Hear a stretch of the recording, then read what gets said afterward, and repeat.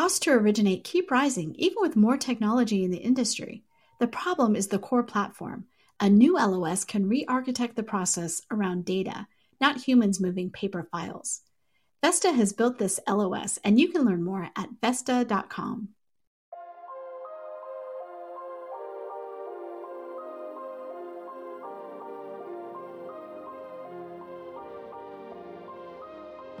HousingWire Daily examines the most compelling mortgage, real estate, and fintech articles reported from the HousingWire newsroom.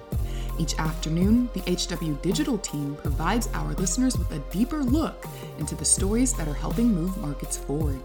Hosted and produced by Alcina Lloyd and Victoria Wickham. And now, here's our host.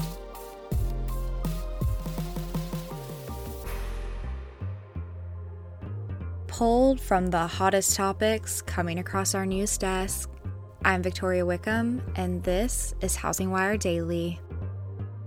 In today's episode, HW Plus Managing Editor Brenna Nath joins HousingWire Editor-in-Chief Sarah Wheeler to review President Joe Biden's proposed stimulus and $15,000 tax credit, as well as what it could mean for the housing market if passed.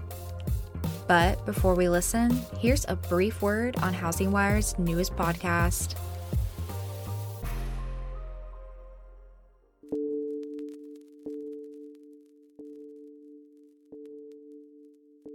Right now, more than ever, the housing industry has been having honest conversations about how race impacts the home buying process. To heighten the discussion, HousingWire is launching Honest Conversations, a new mini podcast series to examine the state of minority home ownership in America. For 8 weeks starting in February, please join HousingWire Daily each Wednesday as we aim to provide listeners with a greater perspective on how race, housing, and wealth intersect and what experts are doing to close the home ownership gap.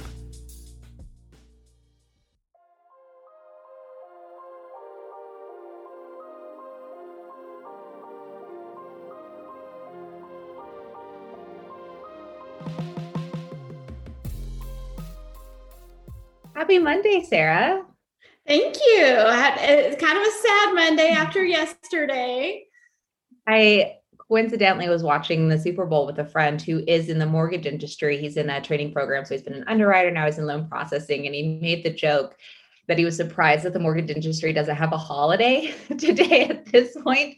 Especially, I know in a lot of our newsletters, we have a lot of references to sports. So I'm sure there's quite a few people in this industry petitioning for one of those floating holidays being the Monday after Super Bowl. I would be up for that. Let's do it. Let's start it right here.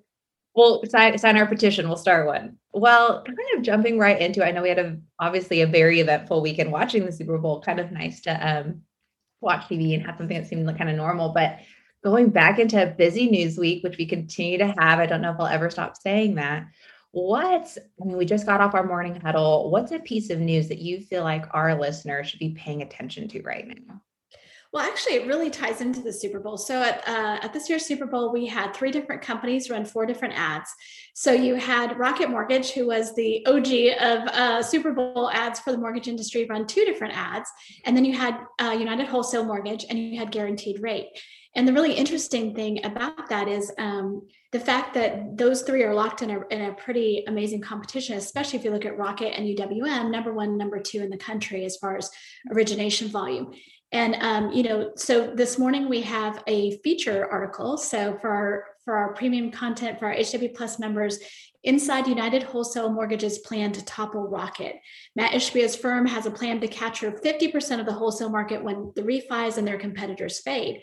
And one of the things that was so striking to me about Rocket Mortgage is it had one commercial that was I thought they were both great, right? With Tracy Morgan. And it was really aimed at the consumer, like, hey, that whole like push button, get mortgage. The other one was really aimed at supporting the mortgage broker channel and really informing consumers about, hey, this is why this is important, which is a huge, a 180, right? So they're the direct to consumer, and here they are talking about mortgage, and that's very intentional on their part. They have Rocket Pro TPO is their new branding. They are really going after that market share, and you can see why, because this next year, instead of refi, we're going to see the purchase market take over. The purchase originations take over that mix. And so the brokers are pretty key to that. They see that. So it was interesting to see you had United Wholesale Mortgage really, informing consumers about this is what a mortgage broker is. This is how you find your great house. This is how you know you can afford it. And then to have Rocket having a similar ad where it was like, this is why they're important, and actually showing like a mortgage company in the background that wasn't Rocket. It was pretty striking to me. And it really does show there's just this ongoing war between those two.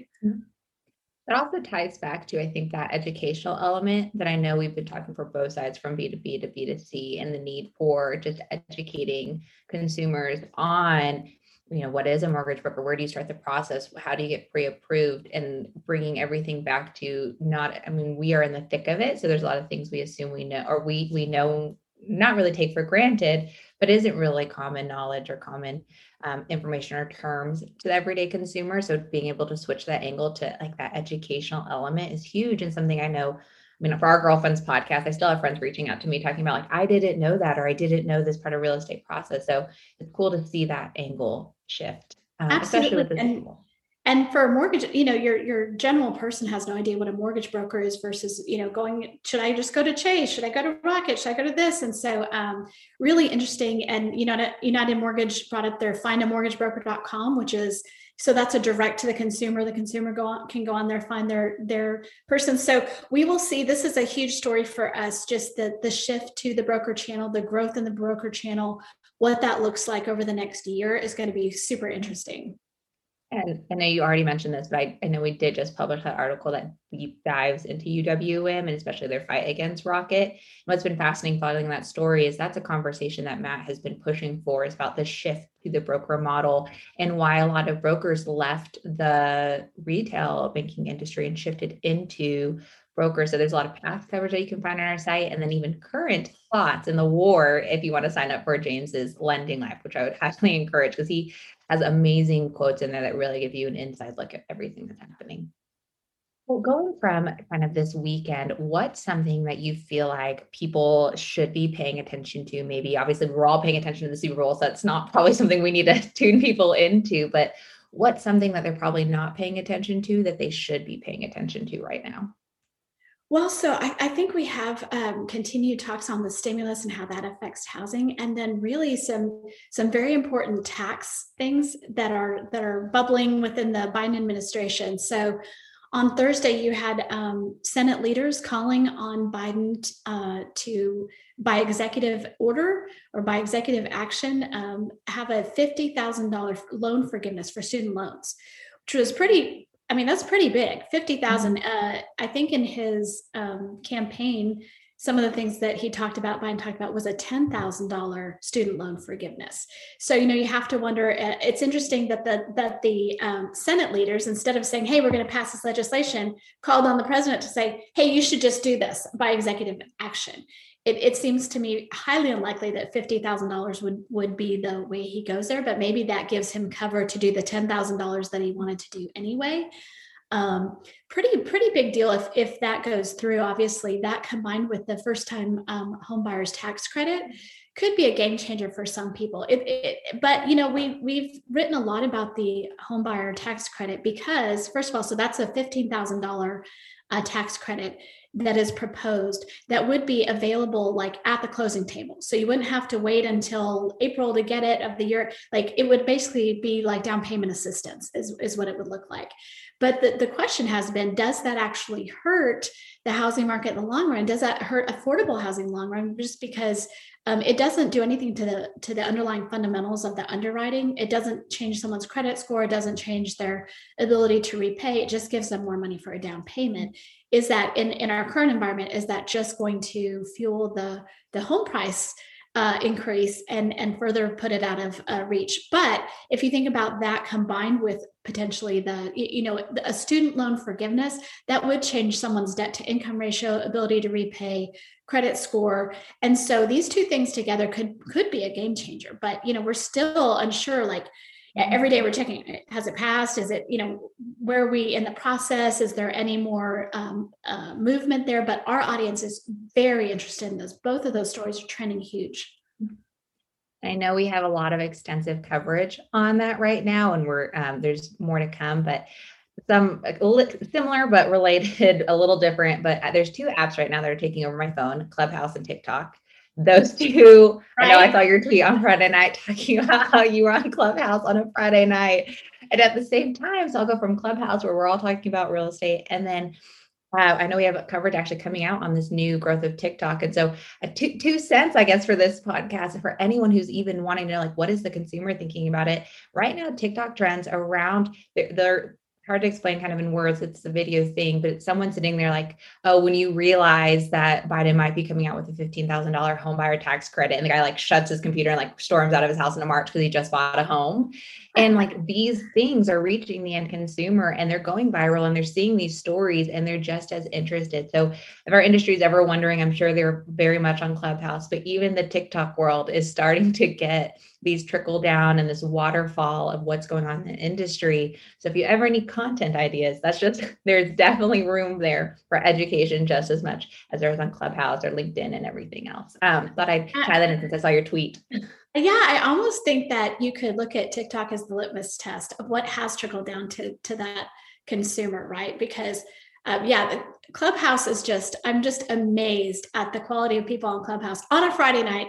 We have our own Thursday night fintech discussion, Housing Wire does. Everyone should join us. Ask for an invite. But yeah, I mean, all weekend long, I kept checking into stuff. It's pretty addicting, actually. Very addicting. And most notifications on my phone. It makes me feel cooler than I am. And then I look and it's just Clubhouse. Well, kind of to wrap, I know February is already flying by, which is not shocking, but also shocking at the same time. Is there anything else that you think our listeners should know, or anything that we might have not touched on that you would like to add?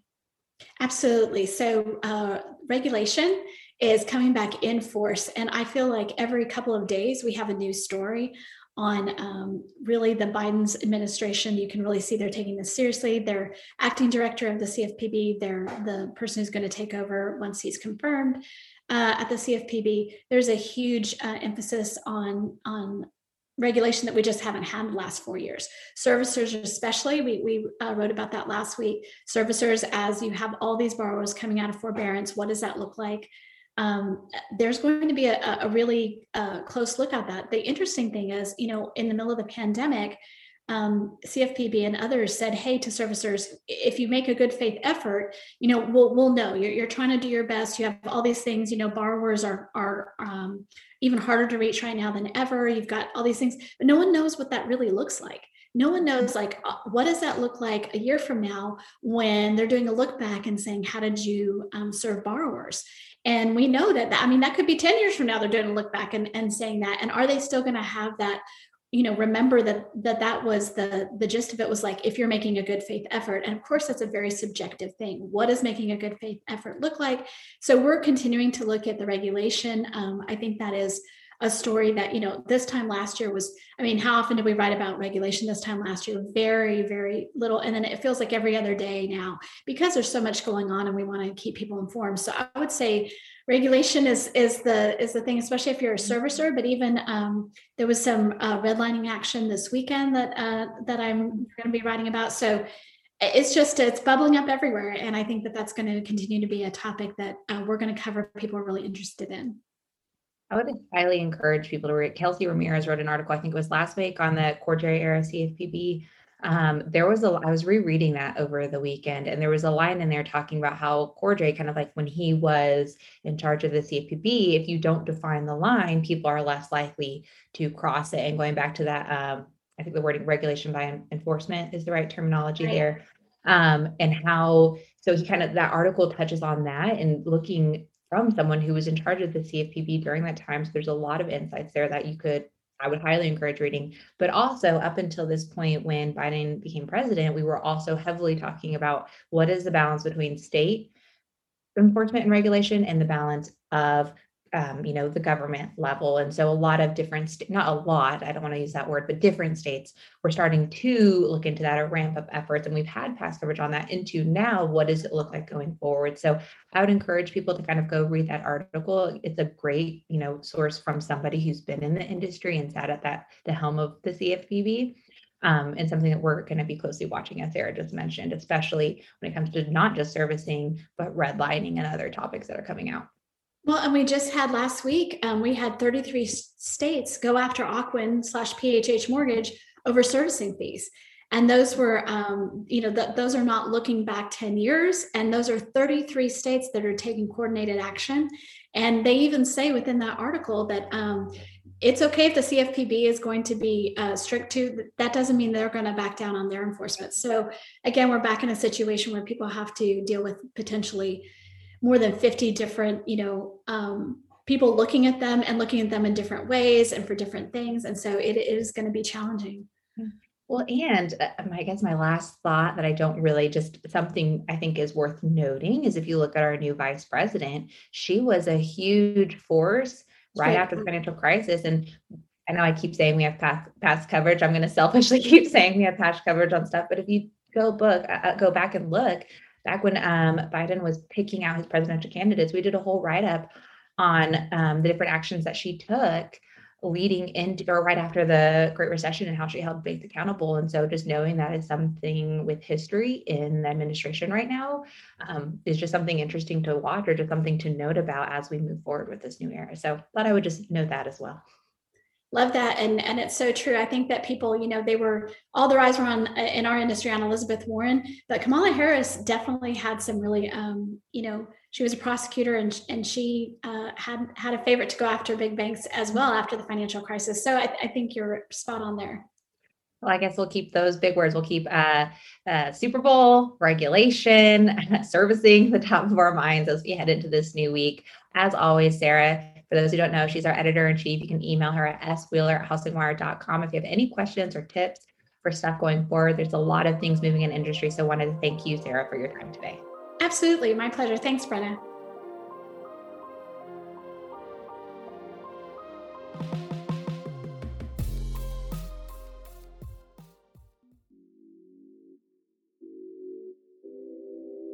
Now more than ever, the housing industry is looking to its leaders for answers. That's why each week, the Housing News Podcast invites a new mortgage, fintech, or real estate executive to the show to provide its listeners with more perspective on the announcements and news stories crossing Housing Wire's news desk. Hosted by Sarah Wheeler and produced by Alcina Lloyd, the Housing News Podcast is now available on iTunes, Spotify, Apple, Google Podcasts, and more. Thanks for listening to Housing Wire Daily. Don't forget to hit that subscribe button so you never miss an episode, and we'll catch everyone back here again tomorrow.